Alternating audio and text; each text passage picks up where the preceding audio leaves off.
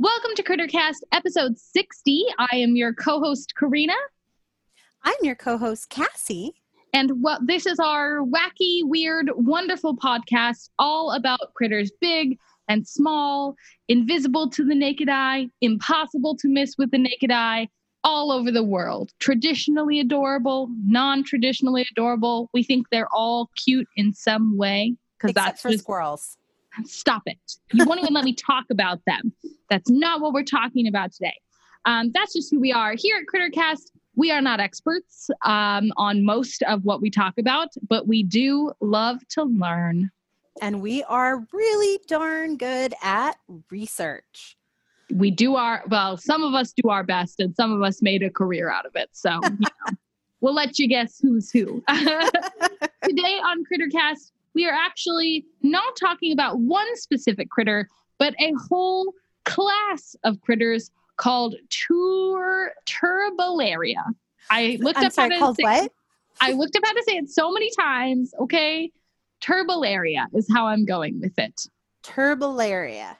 Mm-hmm. What the heck are Turbellaria? We're about to find out.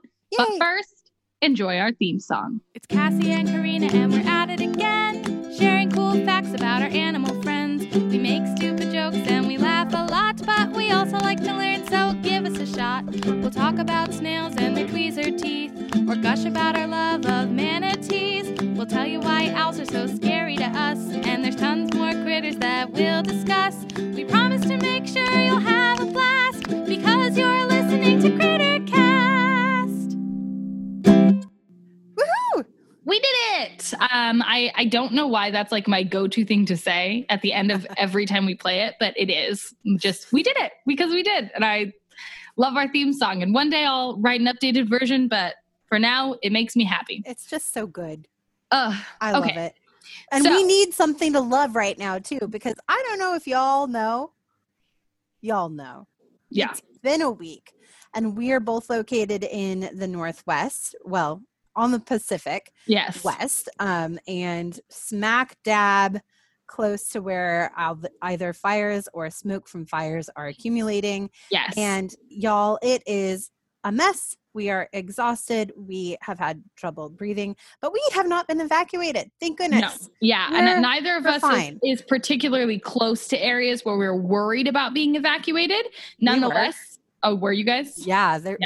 There was a fire about 20 miles away from us that was moving this direction, but it stopped moving this direction. It's going a different way now. We're fine. There you go. It's all cool. Either way, this is just, the whole world is about 7-8 months into COVID's peak. Yeah. And some of you outside of the United States, your countries perhaps handled it a bit better and you're feeling it less.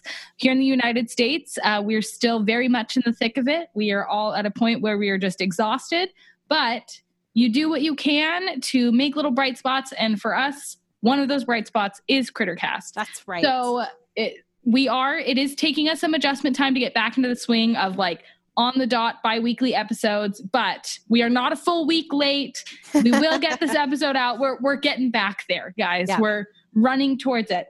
So as everyone should right now, we're prioritizing compassion and self-care. So sometimes we just need to take a breather, and we'll take those because sometimes you just physically do not have the time because we are both still working and there's stuff to do, which I'm very grateful for my job, but there's stuff to do still. Yeah. And we just want to take a minute and say that we hope everyone of our listeners is in a safe place, in a place with breathable air, that you are taking care of yourselves and being compassionate towards those around you too. Absolutely. Yes, I hear you. Thank you. I got a little tiny meows. So this episode 60, it's a mark. 60 episodes of our show is not a small number. Okay. But we really didn't know, we had some fun with box turtles last episode and we just didn't know 100% where to go next. So we went out to Twitter and asked our lovely Twitter followers what kind of animals they would want to hear. We got a couple of good suggestions, but Professor Pagan with the Bald Scientist podcast, which is another really cool podcast that you should definitely check out if you love sciencey podcasts. Oh, yes. Who doesn't? Suggested Planarians, which is a phylum, or not a phylum. I believe it's an order. Taxonomy is not my specialty. You guys know this. But then the Nagging Naturalist podcast chimed in and asked if we could expand it to all Turbellaria, which is what we decided to do. So thank you guys so much for the suggestions, for giving us love on Twitter, and just being a fun podcasting buddy out there in the world. We love our podcasting community. It's just so supportive and the best, and so fun to interact with. The best way. So I'll be totally honest with you guys, and with Cassie, with everyone. I think Cassie already knows it though. Oh no. When they made this suggestion, I fully had to Google it because I did not know what they were talking about. And I think maybe some of you out there probably feel the same. We said this episode's going to be about Turbellaria, and you probably went, "Excuse me, is that a disease?" It's not. Cassie, when I tell you that's what this episode is going to be about, what are your first thoughts?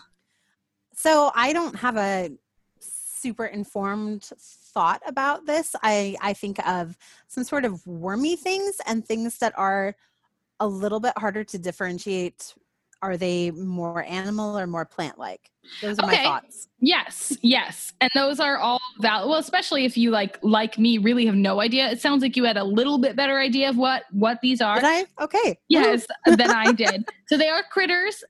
When you look at pictures of them, if you see just plain pictures, I can see that they do appear a little plant-like, especially because a lot of like coral life and coral plant life is very elaborate and colorful, and they a lot of times are found in the water, so they can. But if you see video of them moving at all, it would be very clear that it isn't a live animal. Mm-hmm. But what kind of animal would not be very clear just from looking at it, because it is less of your traditional looking animal. But Perfect. Here we go. You know, we love those alt animals. We do. We really do. We stand for them. These critters are less complex than a lot of the animals that we've talked about, but that doesn't make them any less fascinating. They also have a very important place in this world. And they actually are a little bit extra fascinating, which we'll kind of get into. Well, sometimes the less complex life forms that we think are less complex end up being the coolest critters. Slugs, for example. Absolutely. Yes. Love them. So this is a class, like I said, that's part of the phylum, and I'm going to mess this up, Platyhelminthes. That's totally wrong. Platyhelminths, maybe, something like that, which is a grouping of, taxonomy is weird, guys. But basically, Turbellaria are a large group of species that include flatworms that are not exclusively parasitic. So there are a couple of species of flatworms in this class that are parasitic, but for the most part, most species can live on their own. They don't need a host species, and that's why they were put off in their own little group. Now, why there are some in the group that are parasitic and why they're still grouped with this group is why we hate taxonomy. But we're not going to talk about those ones. We're going to mostly talk about the ones that are living on their own and are non-parasitic. Now, this class does cover over 3,000 species. Some literature dating back to the early 1900s even claims that there's potentially like 4,500 species. Gosh. And it's a lot. There's a lot. So we are not going to be talking in great detail about any one specific species, but just kind of what all of the species have in common. Cool. So if you are a scientist whose focused research is on a specific species, please don't come for us. We didn't do that research today. But talk to us. Yes, inform us, but don't come at us, you know? Right. Come to us. Come for us, but don't come for us. Yes. So these guys are found all over the world. They're not in every single habitat, but spread throughout the globe in all kinds of marine and freshwater environments. So both salt and freshwater, and even some terrestrial habitats that are very, very damp and very moist still. Cool. They range from anywhere between 1 millimeter to 500 millimeters long. And for us Americans, that is less than half an inch to up to 24 inches. So it's quite a diverse range. For the most part, most of them are fairly small, maybe a couple inches long. I didn't realize I got that big. Yeah. I think it's less common, but because most of the ones I was seeing are pretty small. Like to see them in detail, you need a microscope, so they're pretty small. Yeah. Larger species are known for having a flat sort of ribbon-like appearance, and they have a lot of surface area. So those are the ones you think of when you think of those really colorful marine flatworms that have like the flapping curls along the sides, and that's how they move. Those are the larger species. And smaller species tend to be a little less ribbon-like, but they're still going to be long, flat animals. And they need all that surface area in order to metabolize, but we'll talk about that a little bit later. Most species are very, very colorful, which is fun. You get a lot of varying colors. You have blues and greens and blacks and browns and whites and pinks. Like if you just Google flatworm or turbellaria, you're going to get a lot of. You might get some gross pictures, not going to lie, because there are other animals that are defined as flatworms that are less cute. But you are going to get a lot of really pretty colors too, which is awesome. Food-wise, just the basics, they are carnivorous. So they feed on like tiny invertebrates in their surroundings, and they can also nom on that dead animal matter, whatever is kind of around. But that is, protein-based. So they're scavengers, not hunters. They're not really complex enough to have any hunting techniques, but that's okay because there's lots of bottom feeding things that we need them to clean things up and to keep things going.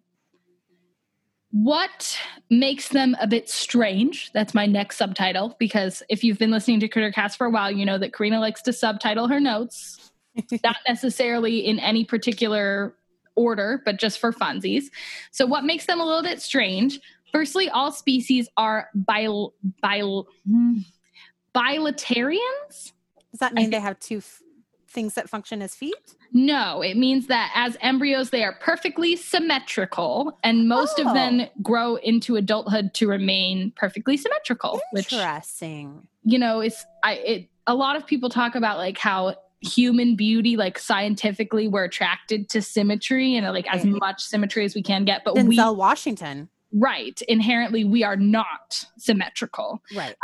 But turbellaria are. So aren't they pretty? Well, that's probably part of why we think they're beautiful. That's it. That's got to be it right there. Yeah, right there. They basically are Denzel Washington. They have no internal body cavity. So instead, they are comprised of layers like a laminated pastry with like maybe some stuff in between the layers, but really it's just like layer on layer on layer, which is very hard for me to wrap my head around. Yeah. But that's what it is. There's no like bag of fluids floating around on the inside. That's what makes them literally so flat. Huh.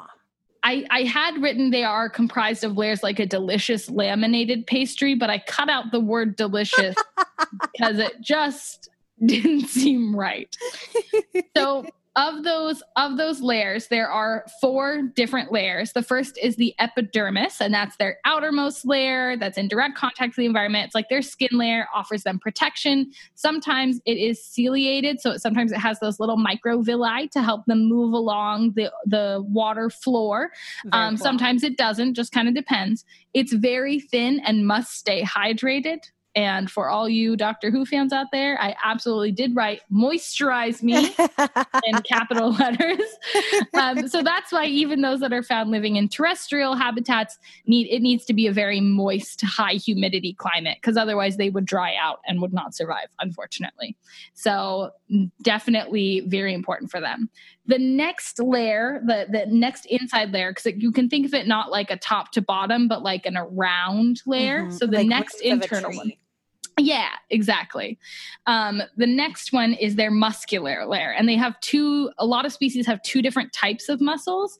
One that is in charge of their shape and controls their movement and allows them to move along, kind of like inchworms, where they like contract and let go, contract and let go. Mm-hmm. And then they also have some diagonal muscles that they think just offer support, but don't really have any function in movement or anything crazy like that. The next layer is their parenchyma or parenchyma, depending on how you say these fun, fancy words, which is a layer of, this is a direct quote from one of my main sources, poorly organized cells.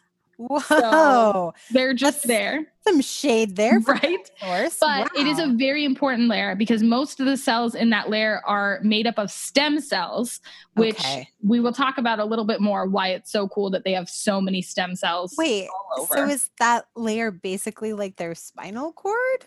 No, they don't have a spinal cord or anything like it. And then their most inner layer is their gastrodermis, which is their cells that make up their digestive tract and their gland cells that secrete their enzymes.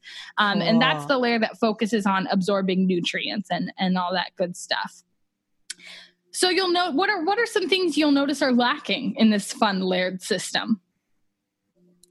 Like so much. Like I don't understand how these are functioning animals. Right.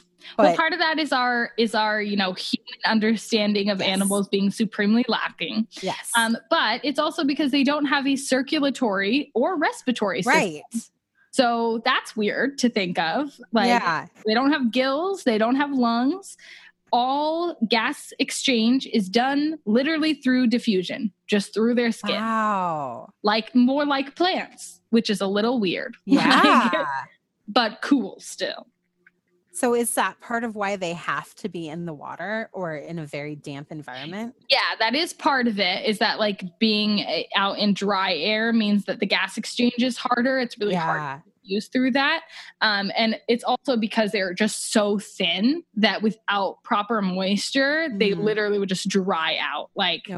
They're just you just moisturize them. You got it. Yes. So without all of the things that we think of as being necessary to make a functioning animal, they eat in a slightly different way. They do still have their digestive system. It's very rudimentary. It's not like what we think of, but they do have a mouth-like hole that leads to their pharyngeal cavity. And I know I'm saying that word right, so look at me. The hole is actually close to the tail end of the animal because they do kind of have a head and a tail. Interesting. They're different ends. It's not just one symmetrical that way. It's bilaterally symmetrical. Mm-hmm. So they have that hole there. Food matter is physically taken in through the hole, and right in there, before it's even fully absorbed, is broken down by the enzymes that their glands are secreting, a lot like our saliva. They start the process right there, and then it's engulfed in cells in their digestive cavities and broken down even further. And that, that's how food breakdown works. It just doesn't go through a nice a tunnel track. From organ. Yeah. Mm-hmm. Yeah. And then undigested food material or waste, because they only have the one hole, just kind of gets regurgitated and released through the same hole, which, is not the cutest thing ever, but they're not the only critters that function like that. There are other animals. What you're saying is that as these flatworms are eating, they are also kind of constantly vomiting. It's not constant. They're not, because they're not really constantly eating. Oh, okay. But yes, they eat, they poop. They eat, they poop. All through the kids, do a school report on flatworms for your Zoom classes this year, because then you get to talk about that pooping out process. Of your mouth. And who doesn't want that? They do have a brain. Most animals, they gotta have it. It's in their head. It's a very simple brain, and they do have a simple nervous system that's made up of nerve cords and a kind of under the skin layer of nerves. So a little network of nerves. Now, some species are even more primitive, and they have a diffuse nervous system that lacks a brain. So but a lot of the species do have a central nervous system. And they're because they're part of, this is an order, right? Yes. Yes. Okay. So you have some division then between the locally brained ones and the non-locally brained ones. Yes. The ones with a diffused nervous system versus a central nervous system. I love it. So fun. They also do have some sensory organs because they are animals moving through space and need a way to know kind of where they're going and where the food is. That's very important. Right. So some species have auricles, which are protrusions near the head, like snails, for sensing food. Some of them have tentacles. Some of them have little pits with microvilli in them for sensing food. Cute. You like my yeah. I really like I think the ones with little pits of microvilli are adorable. Right. They also have photoreceptors that allow them to detect the presence of light, and they look like eye spots right in the head area, but they are not eyeballs. So it's just a grouping of cells with different pigments that allow them to sense light. They can't see pictures or form images in their tiny little primitive brains, which is good because some of them don't even have those primitive brains, so they couldn't form images anyway. Yeah. There you go. So One cool. last little basic thing that is still kind of weird, but isn't in the super weird category, is that they are hermaphrodites. So they have both male and female reproductive systems on every individual. They are capable of reproducing both sexually and asexually, and they do both. Why not? Why not? They're like, you got to do what you got to do. If there isn't another one around, or my little sensory organs didn't find them, then I got to reproduce. Just be like, okay, I guess I will just raise it on my own and create it on my own.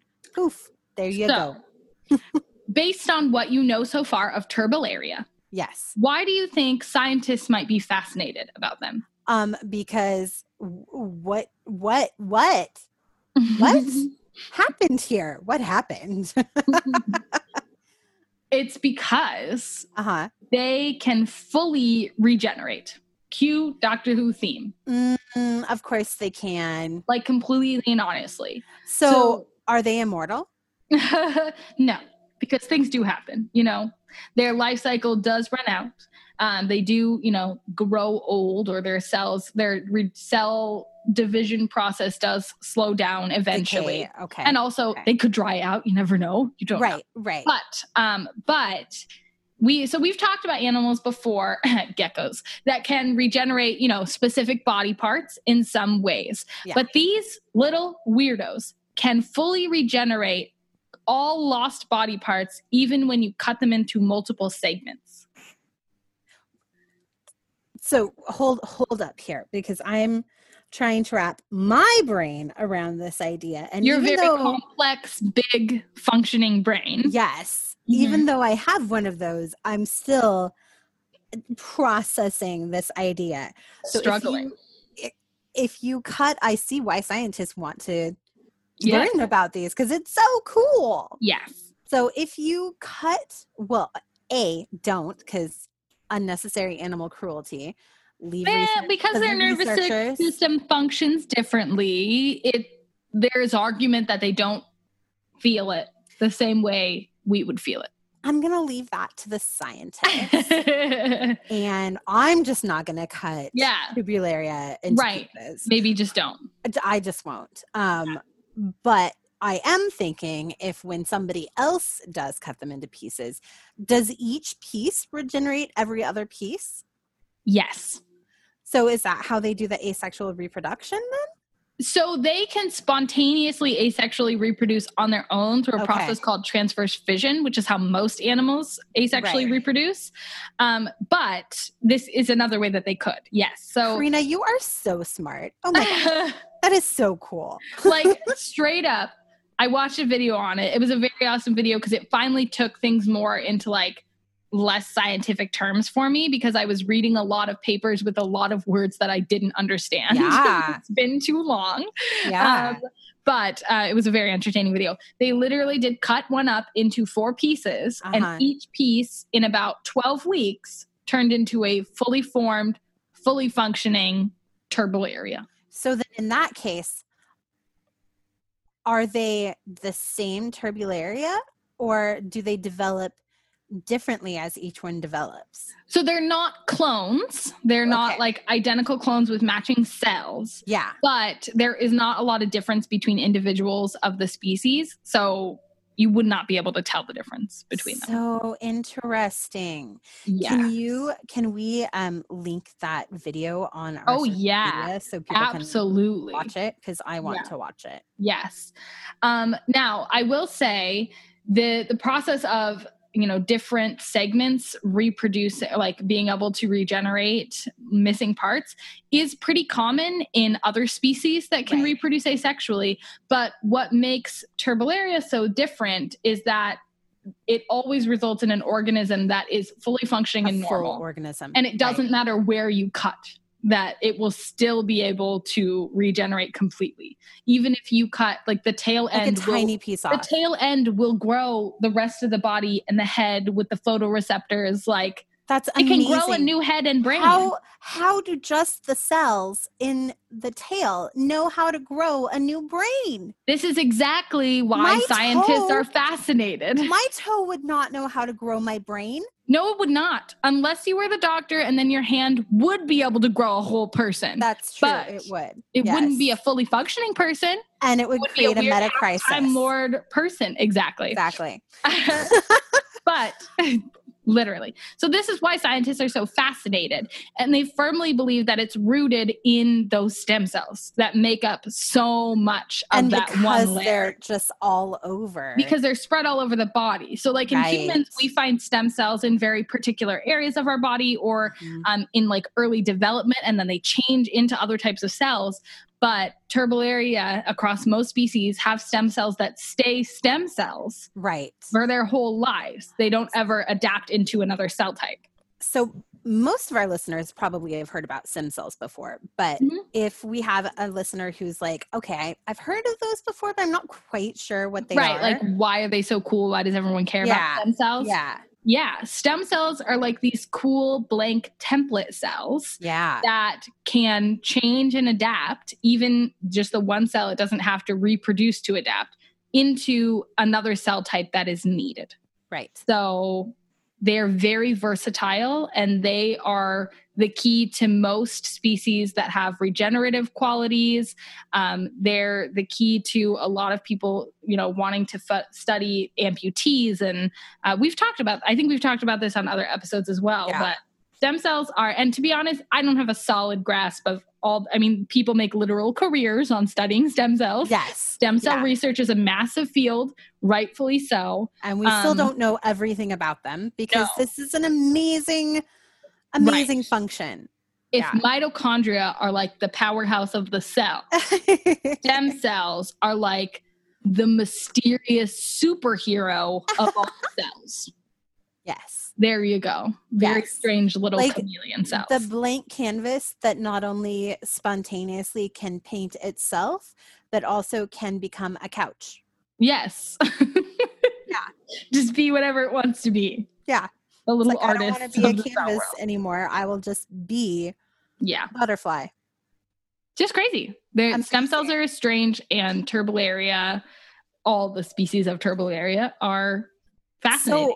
So what are some of the things that scientists hope that we can learn from studying Turbellaria? I mean, really, it's mostly focused in those regenerative qualities. There's not I couldn't find a ton of information on like what people are specifically studying right now, but it really is just all about those stem cells. Plus, we've talked about before why some species are so much kept in labs and studied, because they're very easy to keep alive, they're easy to replicate, and these guys they're very easy. Put them in some water, feed them some protein, they're good to go. And you can have as many as you want. And the fact that they're so widespread across the globe probably makes it a little bit easier for us to study them, and they're very easy to find. They're all over the place. Like, I mean, I wouldn't necessarily go hunting for one, but like they're very easy to find. Right. Because they're all over. We talked about axolotls a while ago, and axolotls have some really cool regenerative capabilities as well. But axolotls originate from a tiny one area, like one body of water. Yeah. In Mexico. Right. And we don't want to deplete that natural habitat or that population. And they don't reproduce quite as easily. No. They cannot asexually reproduce. No. So that's why being able to study this in something that's so widespread is really an amazing opportunity. Yeah. Yeah. Cool. Very adorable. So they also are capable of sexual reproduction, which how does that happen? So it's honestly just as odd as asexual reproduction. Okay. So they both, they're hermaphrodites. So they both have their female internal reproductive system, which is multiple pairs of ovaries and oviducts that open up into a genital chamber for, being implanted. Uh-huh. And then they both also have a protruding or extendable phallum, aka penis, that is usually located on their underside in like the middle of the body. And when they mate, it is mutual copulation. Okay. So they literally impregnate each other. All right. Now, there was discussion earlier on, about a decade back, and there's a National Geographic video that I couldn't really substantiate with current research, that they would fight over who got to be the male, which the theory in the video made sense to me, in that it takes more energy to fertilize and care for the eggs and then spit them out than it does to just impregnate and move on with your life. So it made sense, but more recent research indicates that it's almost always mutual copulation, and that they don't really take on one specific role. I mean, if we're talking about the perpetuation of this species, if everything is able to reproduce, then everything should be reproducing. Right, exactly. That sounds like one of those instances in which science is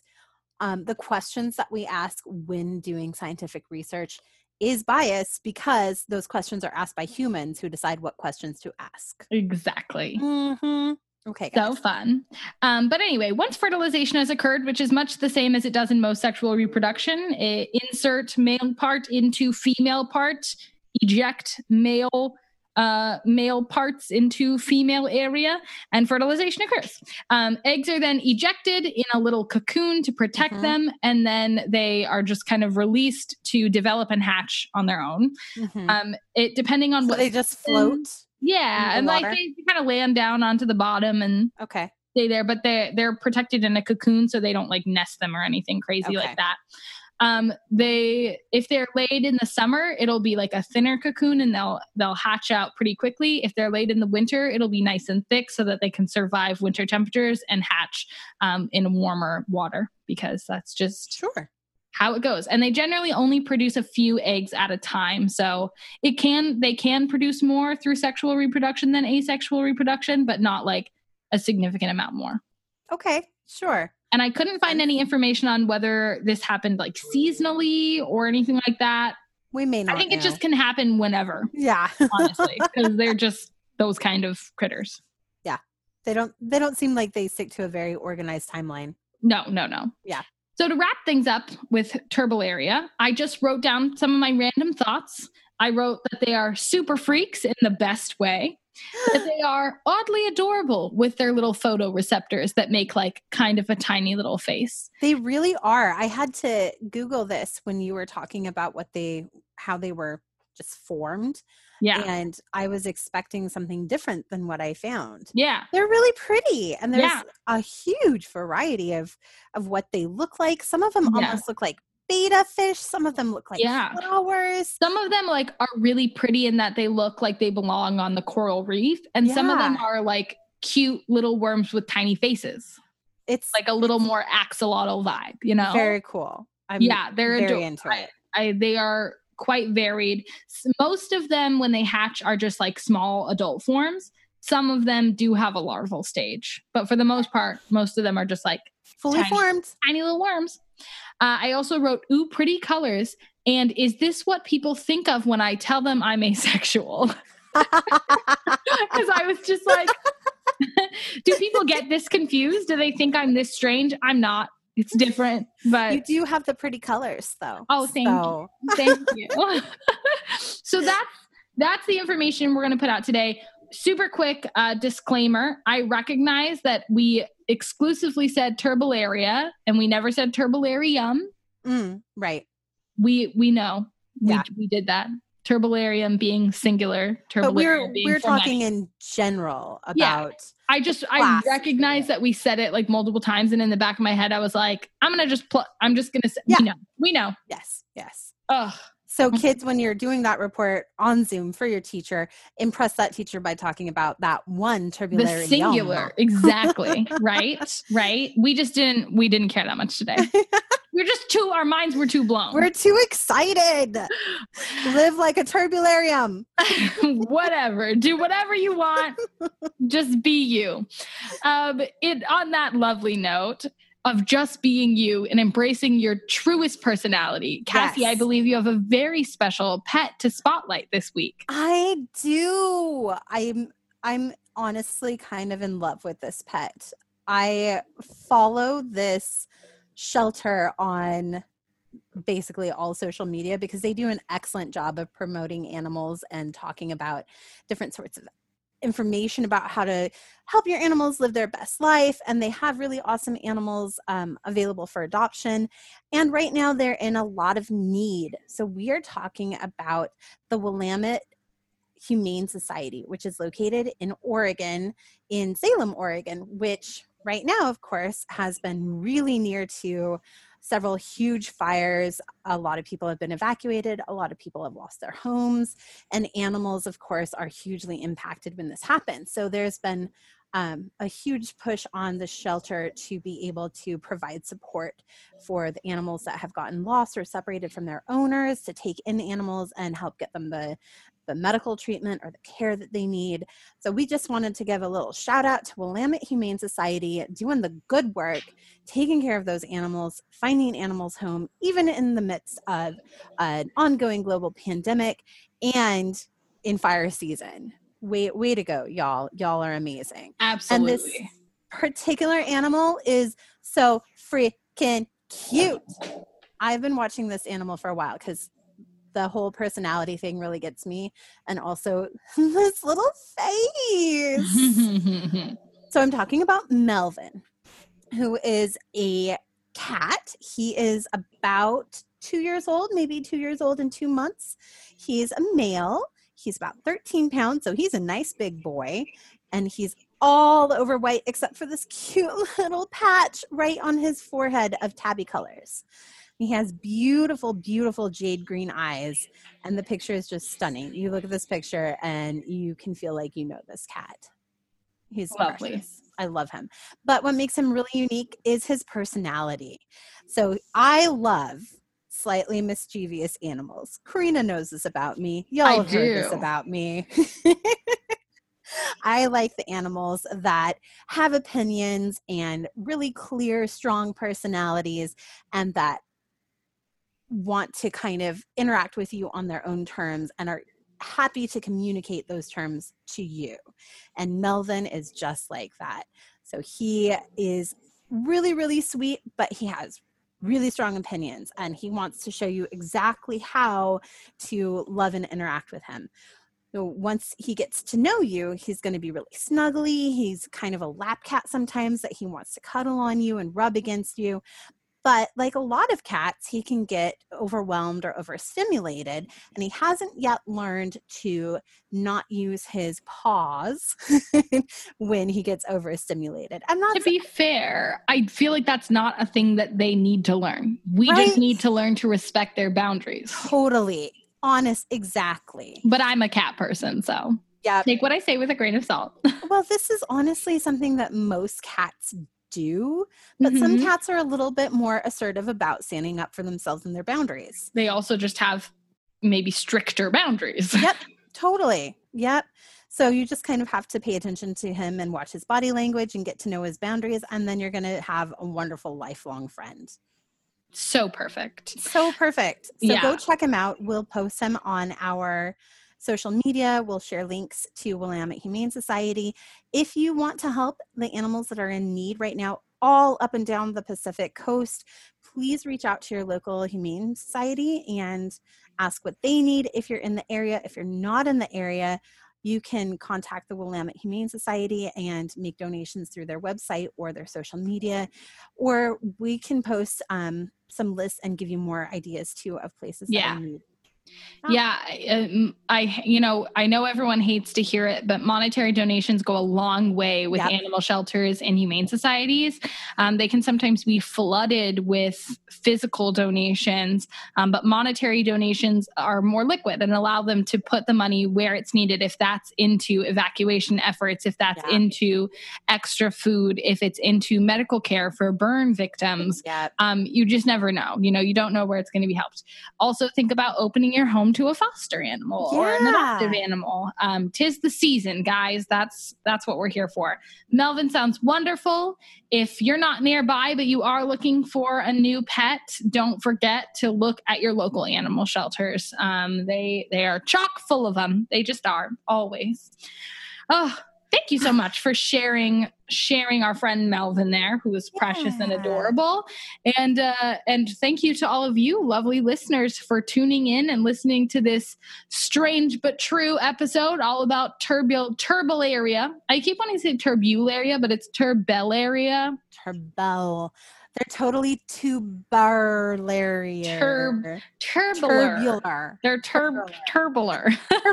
They're totally turbular. Yeah. So fun. It's nice to get back into the swing of Crittercast. It really is. And if you are just joining us here at Crittercast and you want to know where you can find more, how you can learn more about us, head on over to our website, www.crittercastpodcast.com, where you can find all of our episodes, lots of cool information, our merchandise store, our Patreon page, some lovely artwork by our friend Zara, just all kinds of great stuff. Or, of course, you can tune in to just the episodes on your favorite podcast listening platform. That's right. If you also come visit more us, right, come see us. Come see us right now. Come over and visit me. Don't. Stay home, stay safe. But stop by virtually on any of our social media platforms. What are our social media platforms? Well, we're on Facebook at Crittercast. We're on Instagram at Crittercast Podcast. We're on Twitter at Cast Critter. We're not on TikTok yet. You should get on that, Karina. Oh my God. I literally just put the animal shelter I work at on TikTok and I'm really bad at it. And also one of my coworkers was like, security. And I was like, who cares? There's nothing on, there's no private details on there. It's fine.